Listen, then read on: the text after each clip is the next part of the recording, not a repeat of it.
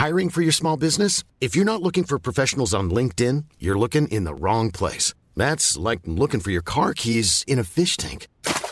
LinkedIn helps you hire professionals you can't find anywhere else, even those who aren't actively searching for a new job but might be open to the perfect role. In a given month, over 70% of LinkedIn users don't even visit other leading job sites. So start looking in the right place. With LinkedIn, you can hire professionals like a professional. Post your free job on linkedin.com/people today. Here's a cool fact. A crocodile can't stick out its tongue. Another cool fact, you can get short-term health insurance for a month or just under a year in some states. United Healthcare short-term insurance plans are designed for people who are between jobs, coming off their parents' plan, or turning a side hustle into a full-time gig. Underwritten by Golden Rule Insurance Company, they offer flexible, budget-friendly coverage with access to a nationwide network of doctors and hospitals. Get more cool facts about United Healthcare short-term plans at uh1.com. Many of us have those stubborn pounds that seem impossible to lose, no matter how good we eat or how hard we work out. My solution is PlushCare. PlushCare is a leading telehealth provider with doctors who are there for you day and night to partner with you in your weight loss journey. They can prescribe FDA-approved weight loss medications like Wegovy and Zepbound for those who qualify. Plus, they accept most insurance plans. To get started, visit plushcare.com/weightloss. That's plushcare.com/weightloss. Hey y'all, welcome back to a Saturday, June 24th, 2023 edition here on the Chase Thomas Podcast. We got a two-parter for you guys today. Part one, we got the college basketball show. One day behind this week, but just with the way the schedule worked this week, we had to kind of take a step back for a second on this one and hold it for this Saturday. But great show, as always, with fellow University of Tennessee alumni Will Warren, statsbywill.substack.com. Go check out his great college basketball coverage each and every day over there. We talked about Dillon Mitchell returning to Texas, why Wake Forest is maybe the most interesting team in the ACC next year, Andy Kennedy not taking the West Virginia job, why Ben McCollum would probably be the most interesting person to take the job. So we talked about that at WVU. Bama with Stevenson entering the fold. Which top 10, top 25 team will not be in the top 25 this time next year in March. So we'll see who folks like now that probably won't be the case. They probably won't be able to live up to those expectations in March. And then a deep dive into San Diego State in their national championship appearance run. So fun college basketball show, as always, with Will Warren. Go check him out. statsbywill.substack.com. As always, you can watch this very show, folks. youtube.com/Chase Thomas Podcast. Like and subscribe, all that good stuff, as we continue growing that thing well over 1,000 subs. So make sure if you're locked in on the YouTube page, if you are not already, and if you are an Apple Pod or Spotify listener, you leave the show a 5-star rating and a review on Apple Podcasts and Spotify. It helps other people find the show, and it helps this very show continue to grow each and every day.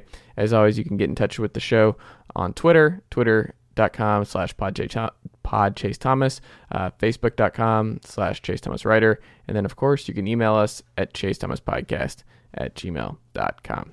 All right, Uncle Darren, let's go. The Chase Thomas Podcast. My nephew needs me to record. See, I already hate it. I hate it.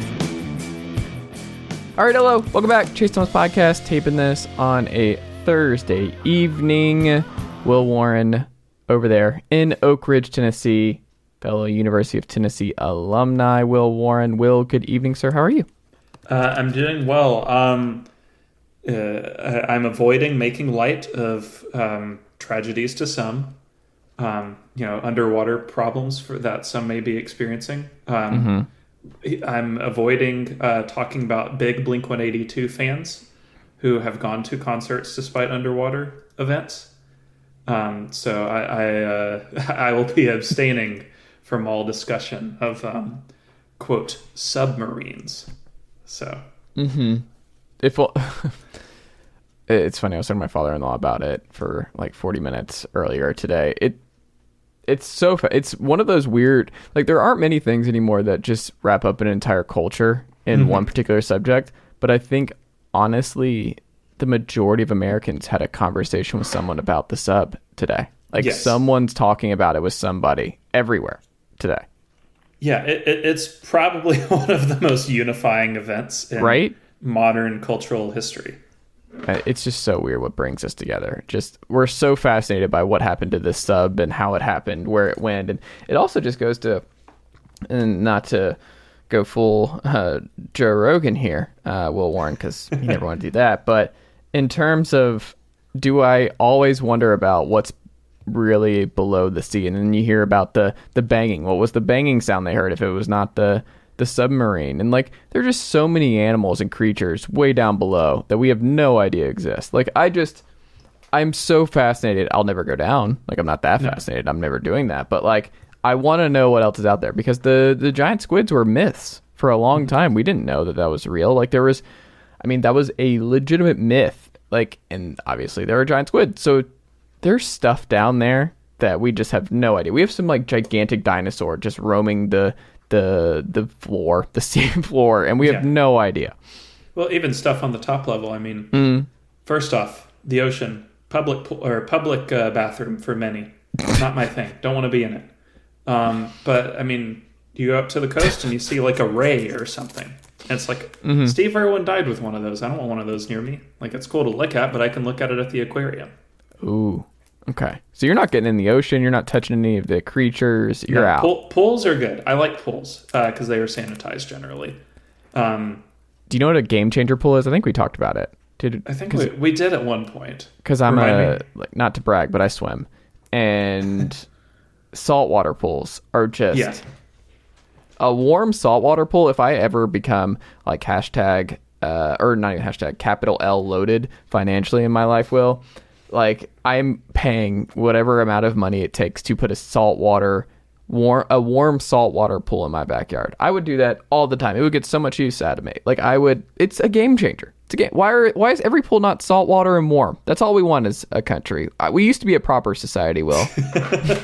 We used to have submarines that functioned. We used to have coaches that drove normally. You know, a lot of good things used to happen here. Yeah, right? Like, we just... 10 years ago, I'm kidding. That's my kind of candidate, though. Like, I want someone to stump for every pool should be saltwater and warm. That's my particular candidate. That's what I want. That's my priority number one. We're outlawing big spiders, and you're not allowed to go like more than 5 feet below the surface of the ocean. There you go. You don't know what's down there. Would you rather be attacked by a large spider or a large snake?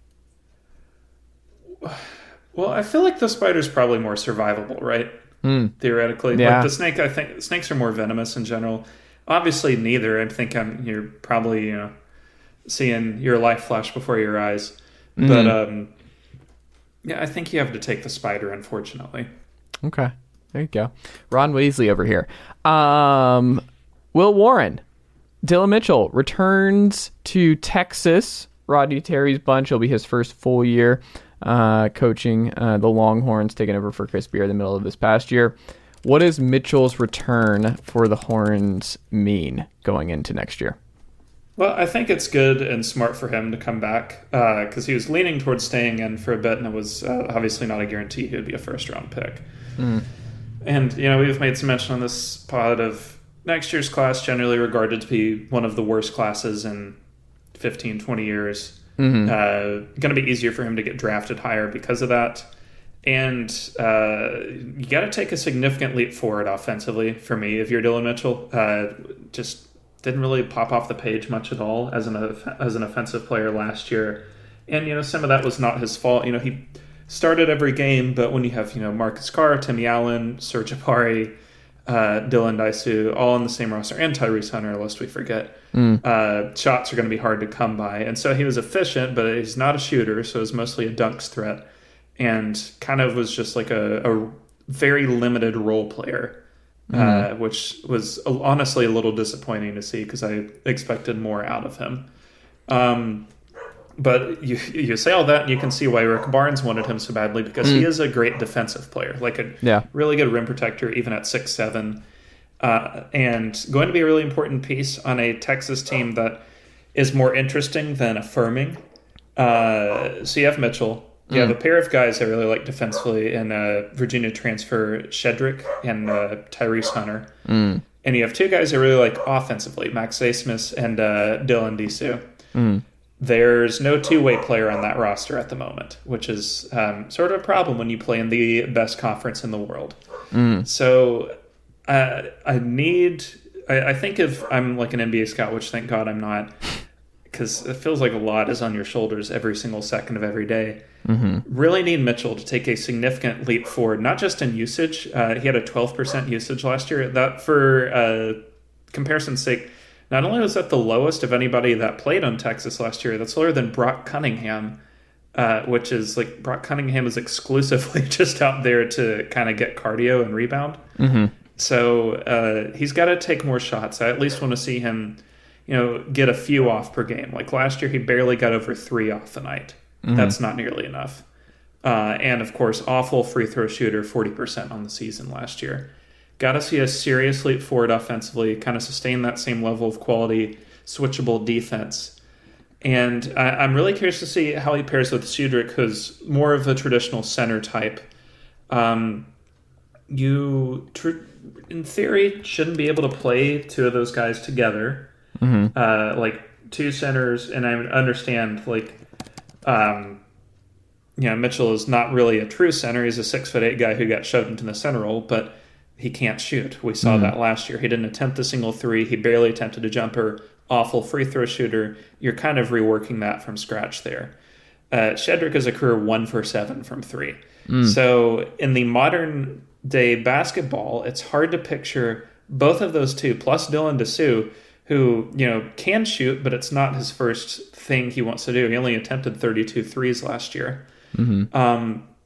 I don't know what Rodney Terry is going to do to play all three together, if he can at all. It seems like you're probably making good by playing 2 of the 3 at any given time. Plus, like Brock Cunningham or Shendall Weaver, like one of the transfers. I don't really love Tyrese Hunter as a lead initiator because he's very inefficient. And I am still unconvinced of Max Asmus athletically. So, obviously he can shoot. Like, I think everybody knows that. But when he's played against top-end competition, such as the Duke game last year, the results have not exactly been the most exciting thing in the world. So they really need Mitchell to take that step forward for them to not only be a top 25 team, but achieve what they could, because they have one of the 10 to 15 best pure talent rosters. So we'll see if they can take that step forward. Well, it's fascinating too, because I wonder how much changes, right, with Rodney Terry and what his scheme and what he's looking for versus what Chris Beard was trying to do. We see he gets to put more of his imprint on this team this summer. But it's also, they finished in KenPom last year. They were top 5, around 15th on offense, 13th on defense. So they were pretty stable, pretty consistent, and pretty even across the board. But I went over to our old friend Bart Torvik and was looking at just where things are. And folks, you're not going to believe this. Tennessee's still projected to have the best defense in college basketball next year. Death, taxes, Tennessee defense in the numbers. But you look at Texas, they're right there. And they look like they should be better than they were last year. And last year's team, I think, by all accounts, is a top 10 team. And the thing about it is the Big 12 is just so loaded. And I don't know where they fall in that. Texas is going to be extremely fascinating for a multitude of reasons. You can make the case that the most fascinating team in the Big 12 next year, right? Yeah, I think so. I would exclude West Virginia from this for now because and we'll get to West Virginia, yeah. But yeah, I think non-West Virginia division, they have to be the most fascinating group put together. Obviously there's going to be a lot of intrigue now. Houston handles what's an obvious step up in competition, but I think they already kind of played a very Big 12 style of basketball before, so I'm not totally worried about them. And they obviously have the talent to handle it, so I'm not totally worried about them taking the step up. Texas's offseason was interesting because, yeah, you get Mitchell back, but the transfers that, aside from Shedrick, that Rodney added are largely pretty unproven. So you have a freshman transferring over from UT Arlington and Weaver, which fine, nothing. He was all right there, nothing too much to worry about. Not a transfer, but a freshman who barely played at all last year in Alex A., whose last name I'm not going to struggle with. You don't really know what you're going to get there. You have, freshman Preston Clark, you don't know is going to play much. And Zarik Onyema, who is a transfer from UTEP, who only really got playing time last season. So, I mean, day one, you have like 6 guys who you're sure can play, like at a Big 12 level. And everyone else is a big question mark. So, I mean, I think like those top 6 are all really freaking good. Like even Brock Cunningham, who's not like elite or anything, but does his role. He gets the job done. But you can't survive the whole year playing just 6. Like you're going to need a 7th and 8th to step up eventually. And we'll see what happens. I'm bullish on Texas going into next year, but we'll see ultimately where they fall. ACC team that struggled last year that you like their roster and scheme and direction more in 2023, 2024? Well, Warren, who is it? None of them. I don't like this conference at all. It's a bad conference. And I want people to stop acting like it's good because their teams keep getting hot in March. You got to give somebody, Will. Wake Forest would be my pick here. Okay. Granted, Steve Forbes does not take the West Virginia job as of this recording. That seems very unlikely. He doesn't seem... I haven't heard him mentioned as a candidate at all. So I've seen him pop up in a couple different candidate. That just doesn't seem like his thing, really. I mean, like, I don't know. He is like a great like 1-year assassin type of deal, so I could see that. But no, I'm in on Wake Forest making next year's NCAA tournament, which is about as much as I can muster for ACC team I didn't like that I do now. I don't know. When I look at their roster, like they've got some really intriguing pieces that could work really well together. Damari Monsanto returns, Cameron Hildreth. So those are 2 guys you should know and obviously will know from night 1. But their transfer work was really intriguing to me. So Hunter Salas from Gonzaga, they got 2 from Gonzaga. This is the first. Salas was quite good when he actually touched the court at Gonzaga. But he didn't really touch the court much because he was, we'll say, not very good defensively. And he, to be fair to Mark Few, only shot 25% from 3. But he was a guard who could score inside and out, and I just have to believe that if he was good enough for Gonzaga and he's a former borderline 5-star recruit, he has to pop off eventually somewhere. Like that talent doesn't just waste away. And Steve is, obviously quite a good coach. So to go with that, you have Efton Reed, formerly of LSU, now formerly of Gonzaga, did not play at all down the stretch last season. Was a disaster offensively.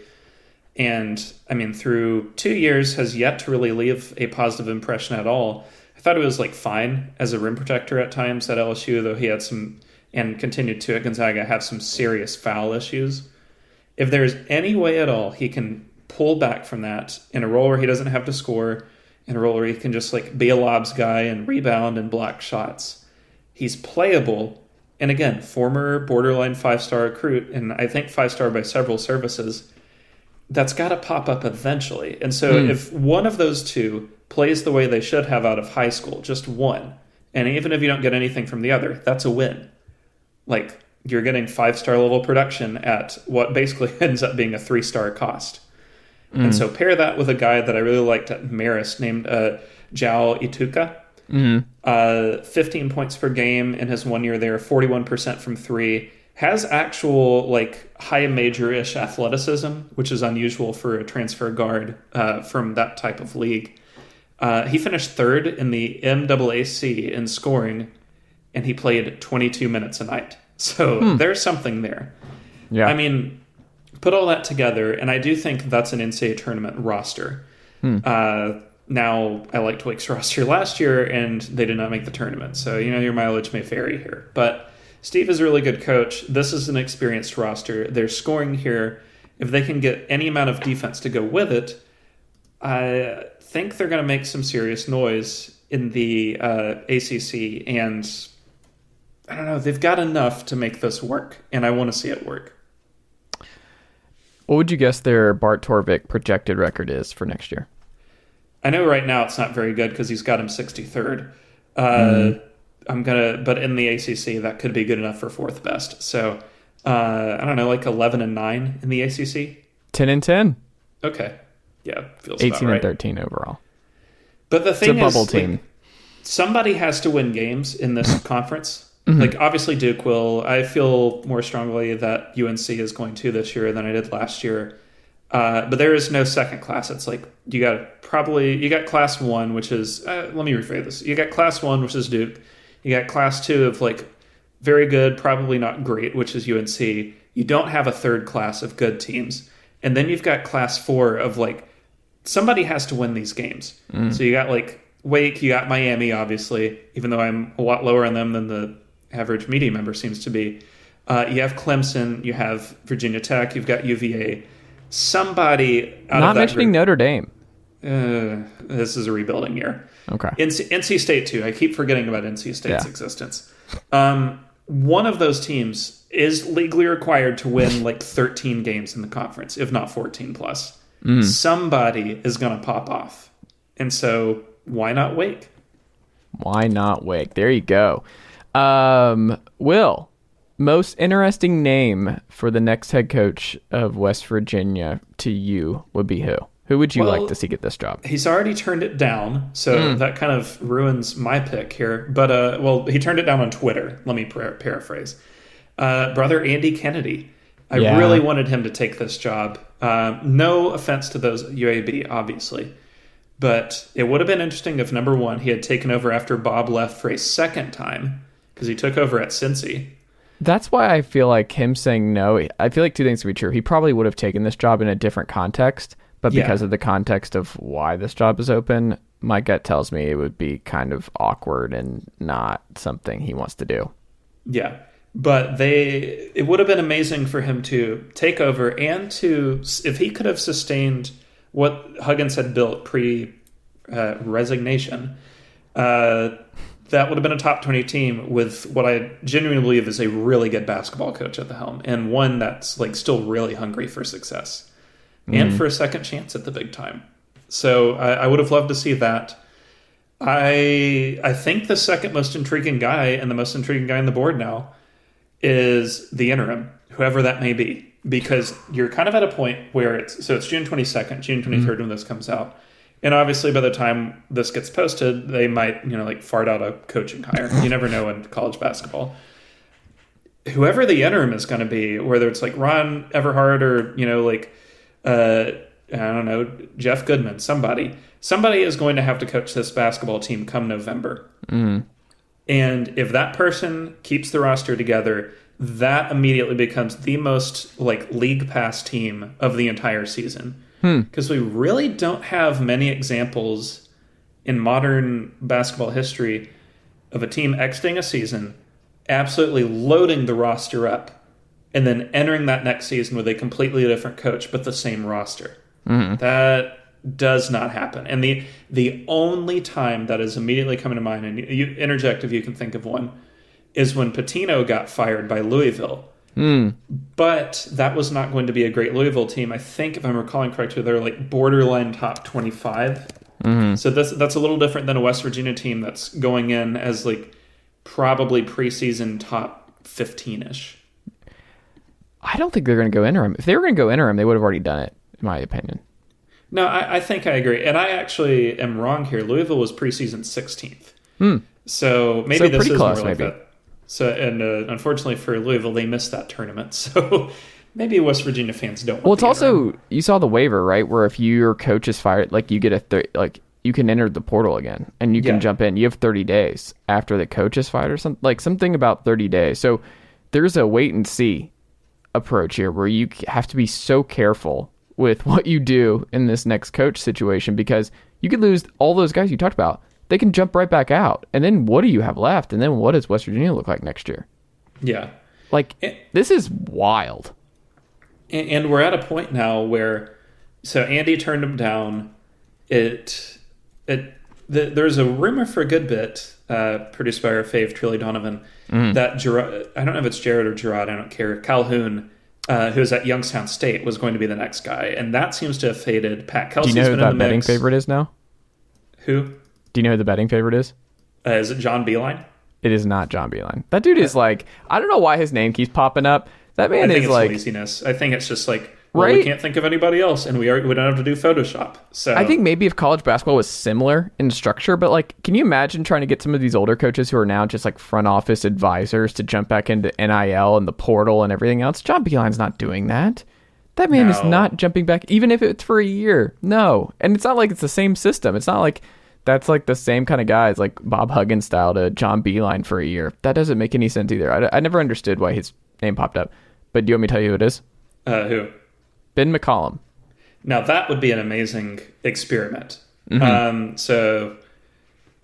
Free pimping out of my own work here. I read about Northwest Missouri State back in like 2018, 2019 a bunch when they went undefeated, kept up with them over the years.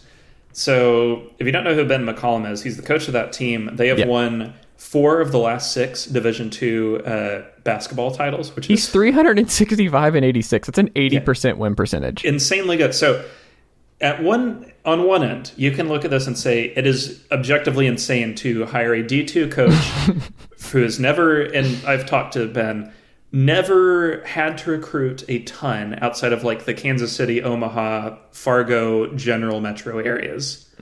Import him into West Virginia where he's never been before. Unless he's like had a non-conference game or something. On one hand, you've got that. On the other, you have Lance Leopold, who basically had to do the same thing, though obviously he stopped at Buffalo first. But you were running the same risk of, we're going to hire a guy straight from D3, where you don't have scholarships, by the way, into Buffalo, a place where he's never coached, never recruited as far as I can remember, and it worked out really well. And now he's at Kansas, and that's working out really well. It turns out that a guy who wins a ton of games with the right mindset can work just about anywhere. And Ben is just as innovative as Lance Leopold is. So I think it could work either way. And You're excited about this. I can see it. You're beaming. You would love him to get this job. It's just interesting, right? It's just interesting. We don't get this experiment anymore. We get like Duke Assistant of the Month, or, like hot mid-major who flamed out as a 12 seed, Pat Kelsey. Or like, God forbid, they could have like tried to throw the Brinks truck at Brian Dutcher or something. So this is like, if they actually go this route, and I don't really have any faith they do, I think it's going to be the interim, or it's going to be like a name we don't know about yet. Here are the 5. Do you want the 5 who are all significant? So Ben McCollum is significantly the betting favorite here. Okay. And then the next 4 where is are all this at? Bookies.com. Okay, so this is not the site that's holding Special Olympics odds. No. Thank God. All right, so this is a good one. Gerard Calhoun. Okay, yeah, Pat Kelsey. Ron Everhart and Josh Eilert. I think those 2 are assistants. They would be, quote, interim hires. So those 4 are all connected. And then Ben McCollum is the betting favorite. Well, Ben McCollum's connected because West Virginia's AD was AD at Northwest Missouri State for a while. Oh, so there we go. This might actually happen. Connected. I think it could, but the fact that so if you look at their site right now, and our man Curry Hicks Sage on Twitter, also a great search season guy, his best odds he gives anybody are plus 450. Nobody really has better than like a 20% chance of getting the role right now. So it really could be anyone. Yeah. And, lower on this list and kind of feel like he's going to end up rising. I would not be shocked to see Chris Mack get this job. He's out of work. He knows the area really well. I do not think he's as bad as he showed he was at Louisville. I agree. Todd Kowalczyk from Toledo. That's another guy who knows like that territory unusually well and has won a lot of games. So I don't think this is anywhere close to done yet. So, but no matter who they pick, it's going to be interesting. Yeah. Pick Ben McCollum. That'd be the most interesting. That's the experiment I want. Yeah. Selfishly, we want it. We want it for the experimentation here. Jaron Stevenson, is he a big get for Alabama? And in your estimation, when you're looking at next year's Alabama team, do you think they'll be as good as last year? And are you as optimistic in Stevenson as a good fit for what Nate Oates tries to do with his guys each and every year? He's big if he plays. I'm not sure that he's going to play much because he's like a top 25-ish recruit. Probably more of a next year piece. Though obviously, if you can classify up, it's good given how bad we've mentioned over and over next draft is likely to be. quite a good player. They needed some front court help. I don't think he meaningfully changes the equation for Alabama all that much. They kind of still have a top 15 roster to me no matter what. Not one of the 10 best, but one of the 15 best. Now, Oates is so good that it could not... I mean, they might be top 5 again. Bart Torvik's kind of... they'll be okay. They have Auburn better, Tennessee better. But Torvik and analytics sites were kind of on them last year. Yeah. And I think it was just because Brandon Miller caught everybody by surprise. The odds of, flipping your coin with your 5-star and getting Brandon Miller heads up twice is not that high. Yeah. So I would be quite shocked if that happened again. I mean, we were, one season removed from 5-star J.D. Davison not working out whatsoever. So, I mean, we'll see on that regard. But I think they're going to be good. The more interesting thing than Stevenson is the assistants. So Alabama lost all 3 to different head coaching jobs, and the big one being Brian Hodgson to Arkansas State. If you recognized a recruit on Alabama's roster the last 3 seasons, Brian Hodgson was responsible for that. Not that Oates is has the dead fish handshake or whatever. I always think of of Hank Hill shaking George Bush's hand. It's not like that. But Hodgson is just I don't know. It's like Bo Jackson in the Tecmo Bowl level recruiter. He is unbelievably good at closing a deal. And to lose that is going to be really interesting because they replaced all 3, but I don't know how all 3 are going to impact Oates on the court because his assistants handled a lot of the defensive work last year. And, Oates' offense is Oates' offense. That's always going to be the same with a few tweaks here and there. But defensively, I don't know if they're going to be quite as good as they were last year when they had, an all-time 6'9" switchable freak that they could just roll out on the floor and stop everybody, along with elite rim protection. So I think that's going to take a real big step back this year, and I don't think analytics sites are covering it quite the way they should. Though I expect they're going to be awesome offensively as usual. Yeah. SEC's going to be pretty fascinating at the top. I'm so cautiously optimistic. I'm Tennessee should be the best team in the SEC next year. I just feel weird. I don't want to put those expectations out there, but I'm also next year went horribly wrong if Tennessee's not one of the 2 best teams in the conference next year. Yeah, and it's shaping up to be a really intriguing deal where the Big 12's going to be number 1 again. I think we are all aware of that, but it's going to be a really good 3-conference race for second, where they're all going to be basically equal between Big 10, Big East, SEC. On average, all 3 of those conferences are going to have a lot of really strong top-end teams. Even at the bottom end, Ole Miss should be a lot better next year. I don't think they're going to be a pushover. I just look at the SEC. Mizzou, I would probably sell a lot of stock. I think they'd take a step back. They should try playing one defensive possession next season. I can't even joke though because they beat Tennessee in just in really horrific fashion and multiple instances that I just I can't really make fun of Mizzou basketball right now. No, they're obviously good. It's just I am diametrically opposed to what they call defense. I do not like it. Preseason team, Will Warren, least likely to be there in the top 5. So let me rephrase that. Top 5 preseason team, least likely to be there come March, in the latest, way too early, top 25 men's college basketball rankings. Jeff Brazil does a good job for ESPN.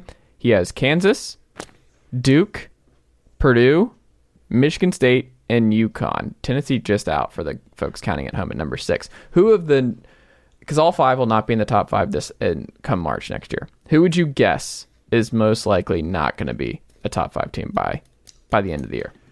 So I initially read this as a top 10 team because 14 of the last 15 years, at least one preseason AP top 10 team has finished outside of the top 25. Well, let's do that. Who do you think it is? We'll rephrase it. Well, I'll do both. But okay. For top 10, I think the obvious best bet is FAU. I mean, I still like them quite a bit. I think they're one of the 20 to 25 best teams. Yeah. But I did a study on my blog a while back about what has history told us about teams that return a lot of talent and had a really good run or finished strongly the year before. Well, the teams who had a lot of high-end recruiting talent returning, aka not mid-major athletes, either like sustained it or got a little better. The teams who didn't, who returned those same mid-major athletes, almost universally got worse. And it was through no fault of their own. It was just either you didn't have the same like chemistry work, it didn't work the exact same as it did the year before, or you were a little less lucky because, frankly, if you go 35-3, at least a little luck is involved somewhere along the line. And they went 11-2 in games cited by 6 or less. Or just like something was off. I think of Wichita State a lot. The year before, where they had lost to Kentucky by 2 in the round of 32 as a 10 seed, returned everybody, preseason top 10 team, got rocked by a 13 seed in the round of 64. That's kind of what you're looking at. And like, if they lose that first game to Memphis, who's got them in their top 25 right now? Like a few smarter pundits who recognize March is not that big of a chunk of the season might, but I don't think many more would. So FAU is the team I'd look to fade out of that top 10. Top 5, if I had to pick one, I don't like this, but I would pick Michigan State to fall out of, we'll say like out of the top 15 by year's end. Maybe that's a little too conservative, but that's as far as I'm willing to go because I still think they're good. Just tell me who's like the lead scorer on a Final Four team here. Which one of these players is actually good enough to be like a Final Four level lead scorer? Is it Tyson Walker? Because I don't think I'm convinced by that. I know it's not AJ Hoggard. Xavier Booker, the freshman, I would like to feel a little more confident in that, but I've got a lot of eye test and gut feels and historic data on Tom Izzo and freshmen and how that works out generally. Spoiler alert, he doesn't seem to favor them come March. Please refer back to Defensive Player of the Year, Jaren Jackson III, getting benched for a random white guy against Syracuse in a round of 32 loss. Don't think it's going to be Jaden Akins. Don't think it's going to be Malik Hall. So one of those guys eventually is going to have to score like a lot of points in the Sweet 16 and Elite 8 because that's how it works every year. Guard play matters. I like them and I think they're going to be good all around. But I can see the scenario where like the offense just isn't good enough. They've kind of taken a step back defensively over the last 5-6 years. I could see it coming out where they're just like the 17th best team. And that's like a mild disappointment compared to what they thought they could be. I like it. Will Warren, final question as we wrap up here on a Thursday evening. San Diego State, the team that everyone will forget was in the national championship game this past year. San Diego State, great story, great run. What about their season last year makes you think it's sustainable? Do you think they're going to be back as one of the best teams in college basketball again next year? Reasons for optimism. What did they do well? What works for San Diego State, and why did it work so well last year? Now, I will never forget because I was there for the buzzer beater. That was a wonderful, wonderful experience. And that wasn't a shot, by the way. That's just, I know that's going to be a trivia thing where it's like, who played UConn in the 2023 national championship? Everyone's going to be like, who did UConn beat in the national championship game? Yeah, people are going to forget that game happened. It's, I wouldn't say it's the exact same as when Butler lost to UConn, but it kind of feels like that. Yeah. But either way, like, some of this is luck. Obviously. Like, they entered that FAU Final Four game, if I'm remembering correctly, where opponents had shot 17% from 3 against them in the NCAA tournament. That is not going to happen a second year in a row. But the point is, like, this is a top 5 defense. They've been, these are the last 4 years under Dutcher, 2020 to now. 10th, 21st, 2nd, 4th. All with Mountain West level athletes. It's not like he's getting the cream of the crop. And I understand, like, if you could pick one of the places you wanted to live in like the world and you had a car and whatnot, San Diego's pretty high up on that list. Nice city. So like if you're a California kid with nothing better to do, you've been overlooked by USC and UCLA, San Diego State's a pretty good backup choice. But the point still stands that he's doing this with like relatively low talent compared to everyone else. And so, yeah, we saw it in person. It's a team that is always hard as hell to score on in the paint against. very switchable, really good at stringing out possessions forever. I mean, if they and Virginia played each other, I think the world might cave in on itself, which is not something we want. Really good at protecting the boards. They're just so sound fundamentally on defense. And it does make it a bit more infuriating when you watch them play an offensive possession and you wonder if these players have ever attempted a shot in a gym before. But somehow, like, they always seem to find buckets at the right time. Always very good at offensive rebounding. I got to find the video, and I think it's from Eric Shapiro. But it's the video of San Diego State's offensive rebounding strategy. And it does not really hit you in person that you can do this. But offensive rebounding strategy for missed free throws, which I suppose says something about what their coach thought of the shooters they had at the line. But they implemented, I think it was 3 or 4 different moves or screens basically on missed free throws. And that was how they got so many rebounds against FAU to stay in that game when they clearly were cold from the field. That is great coaching. And so you look at them on the surface and you look at them like walk off the sideline, and what you see is not unlike, I would say, like Tennessee or UVA or even like a lesser Houston, very buff dudes who have large muscles who cannot shoot a basketball, but are absolutely disgusting to try and score against. And for better or for worse, they have had an identity for 20 years now.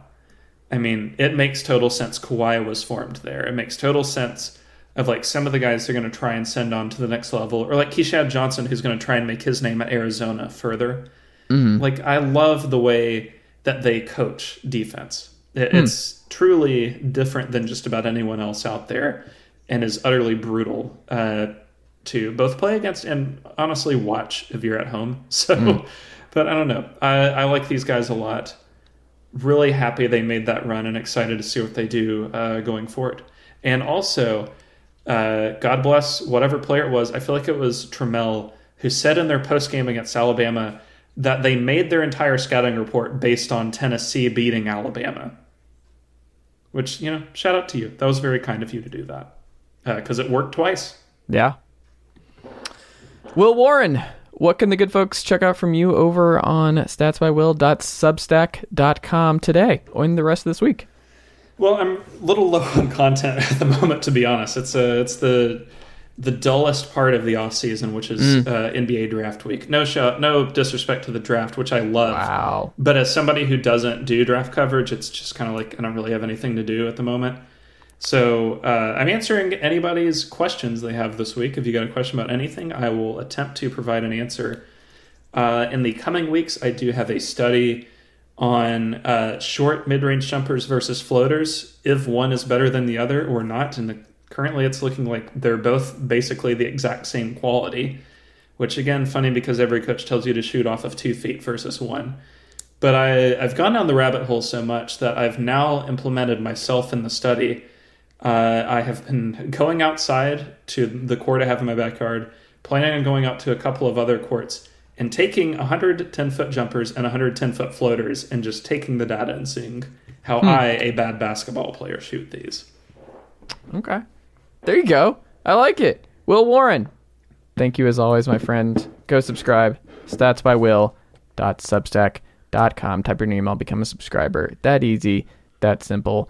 Because there's a lot of teams. And you got to, like McNeese State, they have the most transfer points going into next year. LSU, teams like that. St. John's is probably going to be good this year. You need to be up to date on what's going on. And to do that, because there's going to be a bunch of turnover and some good teams that were never good. Like Clemson might go 22-9. You need to understand how Clemson went 22-9 going next year in college basketball. Yeah. Will's got you covered. Exactly. You need to understand how Clemson went 22-9, but was actually bad. That's You're trying to be so nice. You're trying to be nice. All right, there you go. Will Warren, always a pleasure. I'll talk to you next week. Thanks for having me on.